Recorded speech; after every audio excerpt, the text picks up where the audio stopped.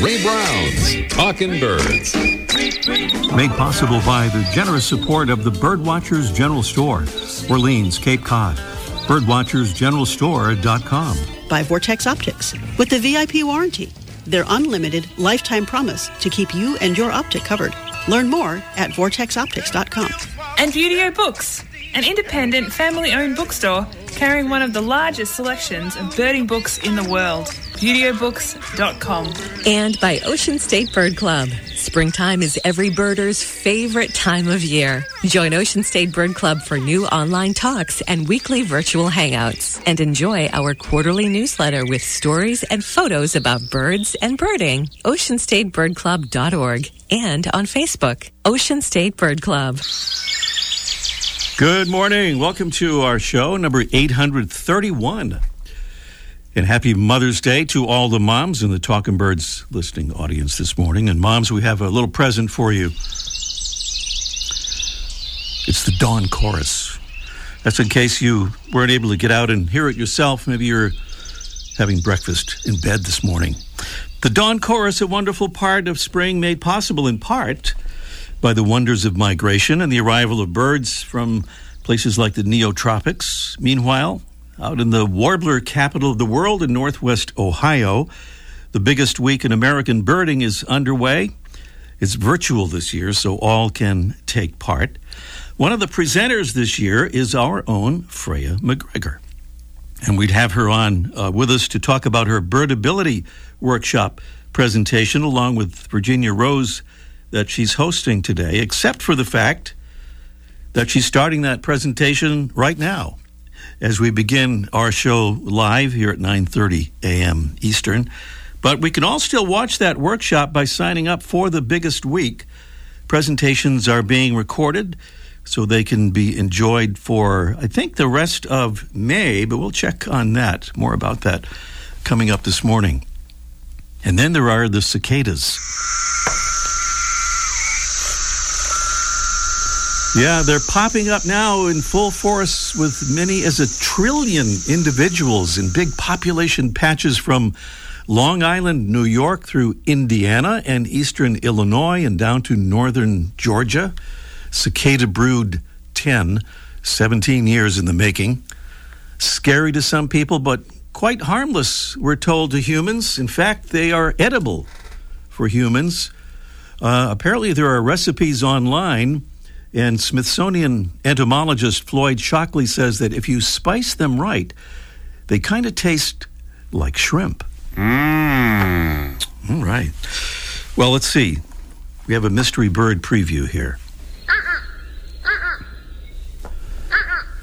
That would be the sound of our mystery bird. And if you were listening to our show last week, you have a leg up because we heard that bird last week on our show. Our mystery bird contest is presented by Red Start Birding. Red Start Birding is your new resource for birding optics, gear, and expertise. Great birding starts at redstartbirding.com. Little preview here, continuing with the description of our bird. A stocky, glossy, all-black bird with a heavy bill, sturdy legs, and broad wings. Our bird feeds on fish and crustaceans and eggs and insects and fruits and berries, to name a few items on its wide-ranging menu. It's found usually close to water, a resident of the Atlantic coast, mostly Massachusetts to Florida, and along the Gulf Coast west to Texas. A little preview of our mystery bird contest coming up a bit later in our show. We have a conservation cautious optimism note of the week in the form of this headline: Climate pledges see world closing in on Paris goal.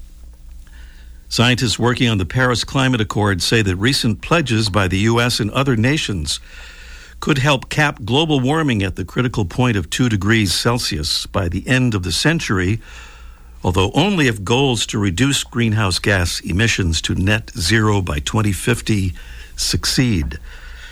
So the world is currently set to overshoot the Paris Accord's target by almost a full degree, but researchers say that if the countries that make up almost 3/4 of global emissions meet their pledged or discussed net zero goal, then the 2-degree target could be met. So a note of cautious optimism about meeting the Paris Climate Accord's goals of fighting off the most disastrous effects of global climate change. And now we salute some very special people. They are Talkin' Birds listeners who have become Talkin' Birds ambassadors, helping us to spread the word about our show and about birds and conservation. And thank you to Lori P. from Auburn, California. She says, been birding since the 70s. Love birds, bird conservation, and Talkin' Birds. Well, thank you so much, Lori. Thank you to Allison Chesley from Chicago, Illinois. She says, I'm a professional cellist. I record my own music and tour, although not for the past year, and also teach. My sister Lee, who I just signed up, is a big birder and turned me on to it. She's a cabinet maker in the Bay Area. The birds have been and always will be such a source of inspiration and consolation for me. And speaking of Lee, thank you to Lee Chesley from Sebastopol, California. She says, I always learn something new from your show and get inspired to spend more time out and about with my binoculars. Well, thank you, Lee. So, Talkin' Birds listeners, we're inspired by Lee and Allison and Lori, and we hope you will pick up on their enthusiasm and consider joining our Talkin' Birds Ambassadors family. Very easy to do. When you sign up, we'll send you some of our little Talkin' Birds show info cards, and you can hand them out to friends and neighbors and fellow birders at your convenience. And that's about it. Really easy to sign up. Just click on the Get Involved tab at the top of the homepage. They're at talkinbirds.com. Still to come on our show today, we'll be thrilled to welcome one of the true superstars of the birding world, the author of numerous books, including some of the best field guides on the planet. Ken Kaufman will be here with us. Plus, we'll catch up with another superbly talented author. That would be Mike O'Connor, joining us for a Mother's Day Let's Ask Mike segment, almost live from the archive, about great single mothers of the bird world. And up next, maybe the best bird mom of them all is our featured feathered friend, presented by Birdwatching Magazine. For more than a quarter century, Birdwatching has been North America's premier magazine about wild birds and birding.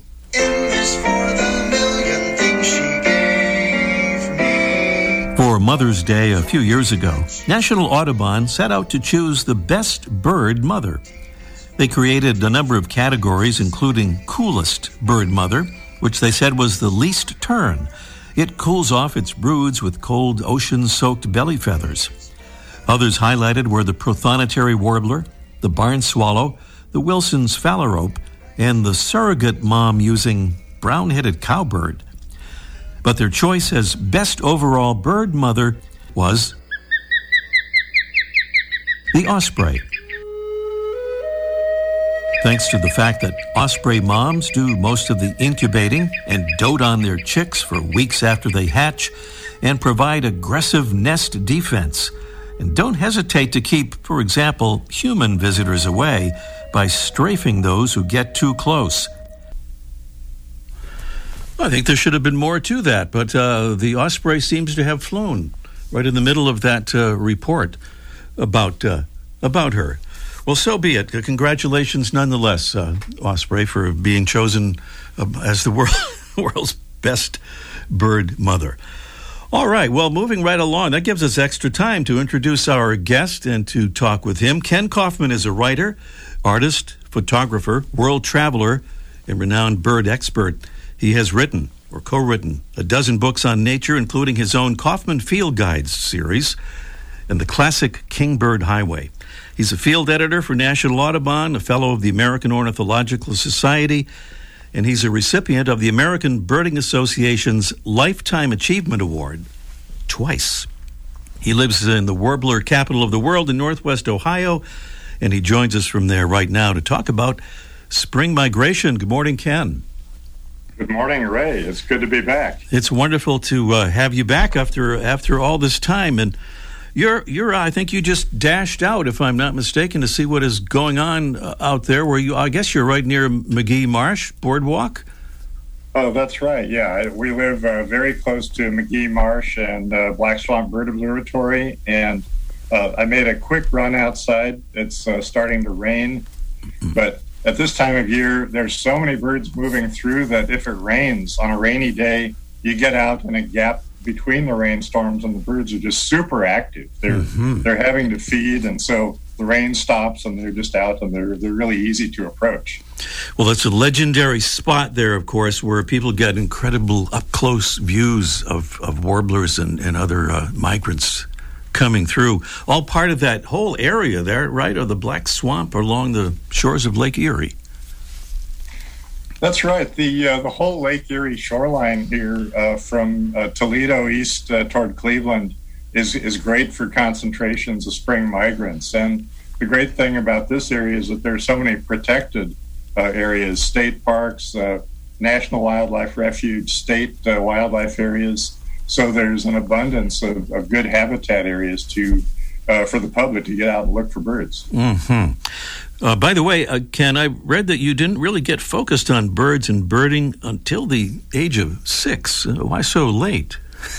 That's right. And I've always regretted those wasted years before when I was just reading about dinosaurs and things. Mm-hmm. No, I was just really lucky to become enthralled with nature at a very early age, and then the birds took the top spot when I was about 6. Mm-hmm. And I've just been so blessed because of that. Mm-hmm. Well, in your most recent book, A Season on the Wind, Inside the World of Spring Migration, which is just fabulous, by the way, you talk about how folks often asked you why, as a birder, you moved from the birdie land of Arizona to Ohio. I was going to say, how did you answer them? But maybe you just answered it there. But what else would you say about that? Well, I can go on all day about how this is such a great area for spring migration, and it's all true. And actually, spring and fall migration, just amazing numbers of birds come through here. But actually, the honest answer is that I met this girl named Kimberly, and she lived in northwestern Ohio, and she was already involved with this Black Swamp Bird Observatory. And so once we realized we were going to get together, I was working as a freelance writer, and I could live anywhere. Mm-hmm. But so I decided, well, I'll just move there, be in this epicenter for migration. All right, makes sense. We'll talk more about Kimberly in a minute or two here. When we talked the other day, Ken, you mentioned that people are always curious about the timing of migration and, for example, why some migrating species arrive significantly earlier in the spring than others do. And I think that how far they have to travel is a factor in that, but what else do we know about that? Yeah, well, it's a fascinating thing, and it's after you've been birding for a while and you sort of learn the sequence of birds coming through, it's just this wonderful thing.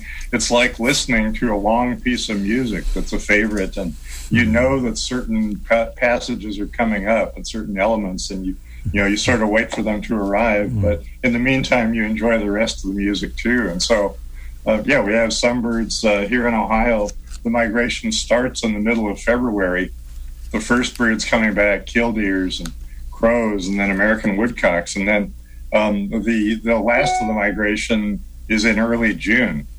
And so it's spread out over months, and certain things showing up at certain times. There are, in some cases, you can explain the timing of migration. Like among the warblers, those beautiful, colorful little songbirds that are the highlight here. We get more than 36 different species of warblers passing through.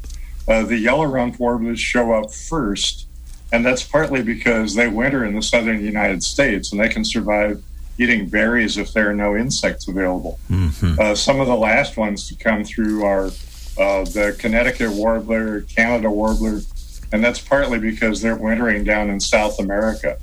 So often the birds that are coming the longest distance show up last. Mm-hmm. Of course, we think about climate change now and what effect that is having on the timing of migration. Maybe a whole nother topic for us to get to if we can get you back here on the show again, Ken. But in your book that we just talked about, A Season on the Wind, the topic threading all through the book is about wind turbines and some of the battles in which you engage to keep them from being built in some very sensitive areas. Could you give us a little quick thumbnail about that and maybe about some good news that you got in 2017 about a particular sighting? Yeah, absolutely. I mean, I am not opposed to wind power. We need clean, renewable energy, and I think wind power is one good way to achieve that. But location makes so much of a difference. There are any place you put up this gigantic tower with spinning blades on it, a few birds are going to be killed, and that's just the way it is. But there are some places where there's such concentrations of birds that it could really be a disaster for wildlife. And where we are now, the Lake Erie shoreline, there are millions of birds that stop over there, that use that as stopover habitat. So we went through a long battle to stop a wind turbine project on a military installation near here, right on the Lake Erie shoreline, right next to some of the best habitat for migratory birds, and ultimately actually succeeded in getting that project stopped. Really it's amazing. Not just a matter of saying, not in my backyard. I wouldn't mind having them in my backyard, especially the house we lived in previously, because we were away from the lake shore, and that wouldn't have been such a critical area for the birds. So it's just thinking about the most important bird habitats, trying to keep wind power out of those spots. Indeed. Well, Ken, you'll be giving a talk tonight entitled Secret Superheroes of the Birding World. Without giving away too many secrets, can you give us a quick preview of that? Sure. Well, I think that your listeners deserve to be let in on the secret here. I gave it that title just to be sort of to pique people's curiosity, but it's actually talking about certain figures who have been incredibly important in the history of ornithology and birding and bird conservation. And the people I'm going to be focusing on are all women. There's so much attention paid to the guys, right. John James Audubon and Roger Tory Peterson, and, they deserve some credit. But there were also these amazing women who were pushing the field forward and making amazing contributions. And I thought, that's a subject that I really love to have a chance to talk about. And by the way, people can still sign up for the biggest week, right? Including the fact that they can see recordings of stuff they've already missed in the live form. But is that going through May? That's right. People can still sign up, and I signed up for some where there were two programs happening at the same time. I signed up for both because I can watch the recordings later. Sure. And they're actually eventually going to have, it takes a little bit of time, but they're going to have closed captioning so that these will be accessible even for people who are hearing impaired. They can watch the videos of these and see the closed captioning.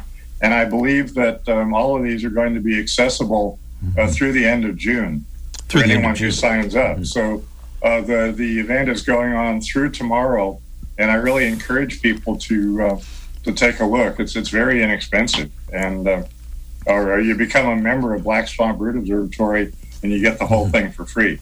Very, very cool. And just do a quick search for Biggest Week in American Birding online. Pretty easy to find. Ken Kaufman is the originator and editor of the Kaufman Field Guides, one of the world's best-known bird experts. His latest book is A Season on the Wind, Inside the World of Spring Migration. And I have to say, if you only read one book about bird migration this summer, you couldn't do better than this one. A Season on the Wind, Inside the World of Spring Migration. Ken, there's about 900 other topics I'd like to ask you about, but I hope you'll come back again, and maybe we can do that. Okay, well, thanks, Ray. I'll look forward to that. Thank you, Ken.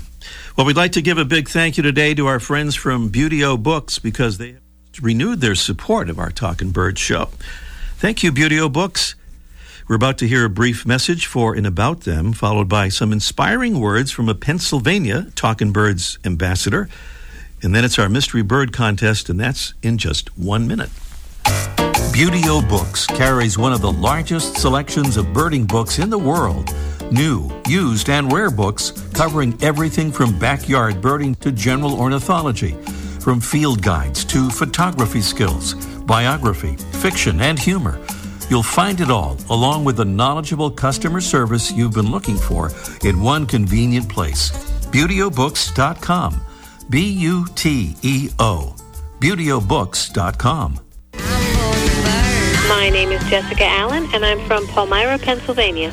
If you find yourself sharing a story you've heard on Talking Birds, or you've laughed out loud during a segment, or thought about a conservation issue long after the show ends, you're probably someone who recognizes the value in the content like I did, and you'd make a great ambassador. Talkin' Birds listeners, we hope you'll join our ambassadors family at talkinbirds.com. And thanks. We're listening for our mystery bird here. I'm sure it's there. It is. I knew it would show up. Our mystery bird is a stocky, glossy, all-black bird with a heavy bill, sturdy legs, and broad wings. Our bird feeds on fish, crustaceans, eggs, insects, fruit, and berries, to name a few items on its wide-ranging menu. It's usually found close to water and is a resident mostly of the Atlantic coast from Massachusetts to Florida and along the Gulf Coast west to Texas. Some clues in the sound of our mystery bird and beautiful prizes here in the offing, including the Droll Yankees Ruby Sipper Hummingbird Feeder, a perfect pairing of whimsical fun and practical performance, and its eye-catching ruby red color attracts hummingbirds instantly. Bonus prize is a $15 gift certificate for Beauty-O Books, home of one of the largest selections of bird books in the world. So a couple of beautiful prizes there on our Mystery Bird contest, and the all-important phone number, which we'll call, or which we hope you will call as soon as you can, is 781-837-4900. That's 781-837-4900 for our Mystery Bird contest. Meanwhile, almost live from the archive, let's ask Mike in just 1 minute. The flutter of a tail feather, the flash of a wing bar in mid-flight. You don't always have a lot of time to identify a bird in nature, let alone to appreciate its beauty. But with Vortex Optics, you'll have the power to bring every wild moment closer.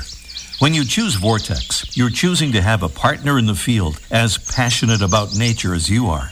Whether you're spotting old friends on the backyard feeder or packing for a once-in-a-lifetime trip to add a few species to your life list, Vortex offers a full range of optics and optics accessories for every birder and every budget. And whether the birds are taking you to another state or another country, you're always covered by the Vortex VIP warranty, an unlimited lifetime promise to keep you and your optic covered.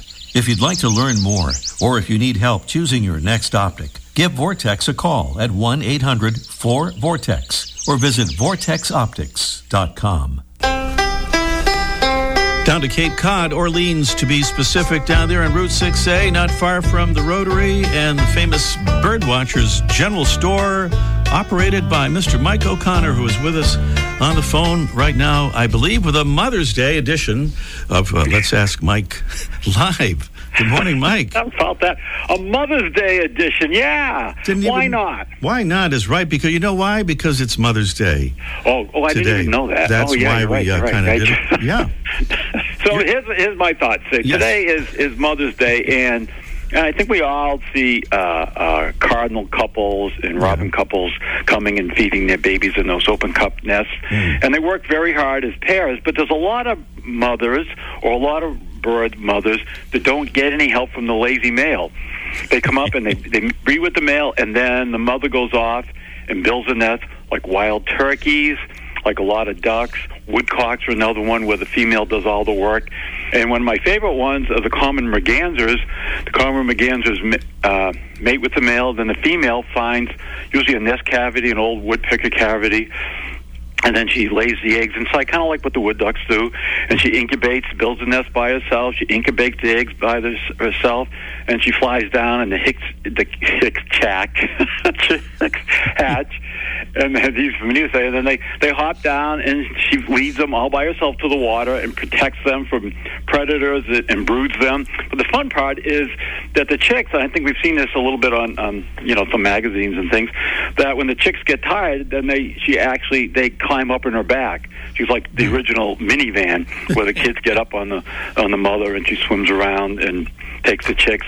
But the one bird that works the hardest, I think, is the ruby-throated hummingbird. Again, the female will mate with the male, and then she builds a nest. A lot of these birds, like ducks, they just kind of pull some feathers out and make a little impression. But she finds a nest. She has to build a nest from scratch. She puts lichen along the side to hide it, to give it some protection, some camouflage.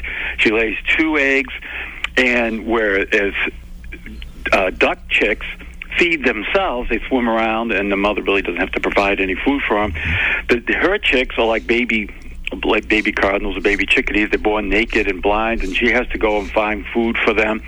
And it's really tiny insects, and she has to feed them until they grow and keep them warm at night and keep them protected.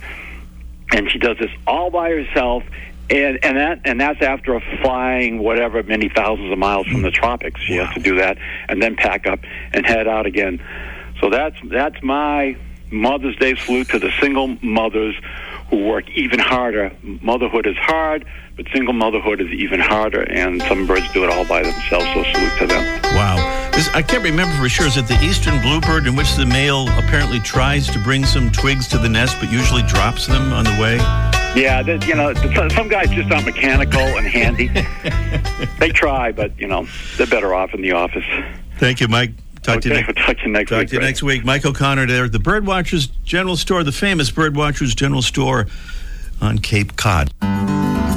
Every Wednesday, Birdwatching Magazine sends an e-newsletter full of information of interest to birdwatchers, including recent news stories about birds, conservation, and science, photography tips, stories about places to go birding, bird ID tips, and much more.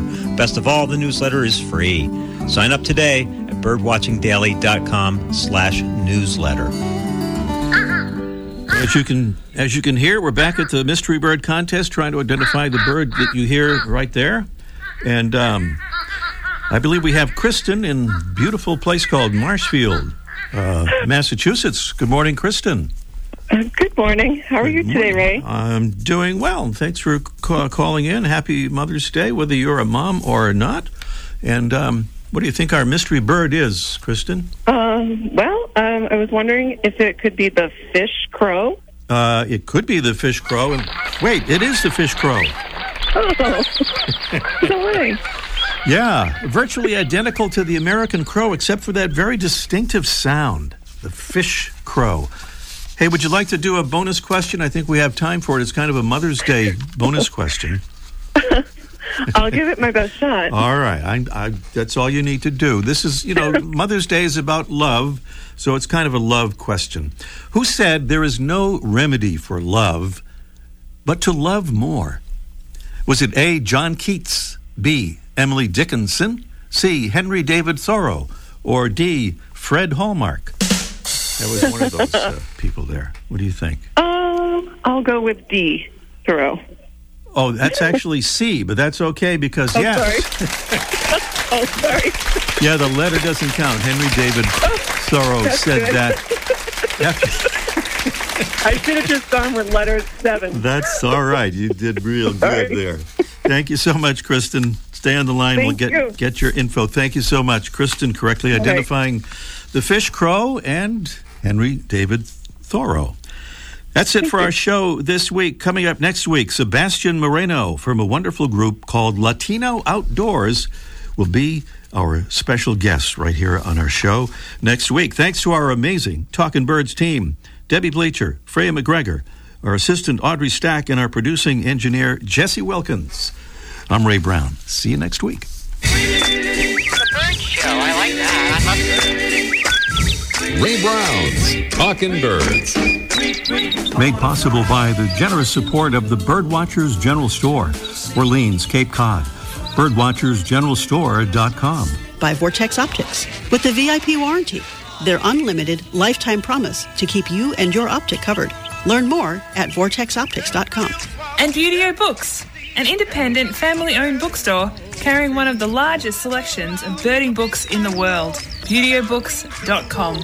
And by Ocean State Bird Club. Springtime is every birder's favorite time of year. Join Ocean State Bird Club for new online talks and weekly virtual hangouts. And enjoy our quarterly newsletter with stories and photos about birds and birding. OceanStateBirdClub.org and on Facebook. Ocean State Bird Club.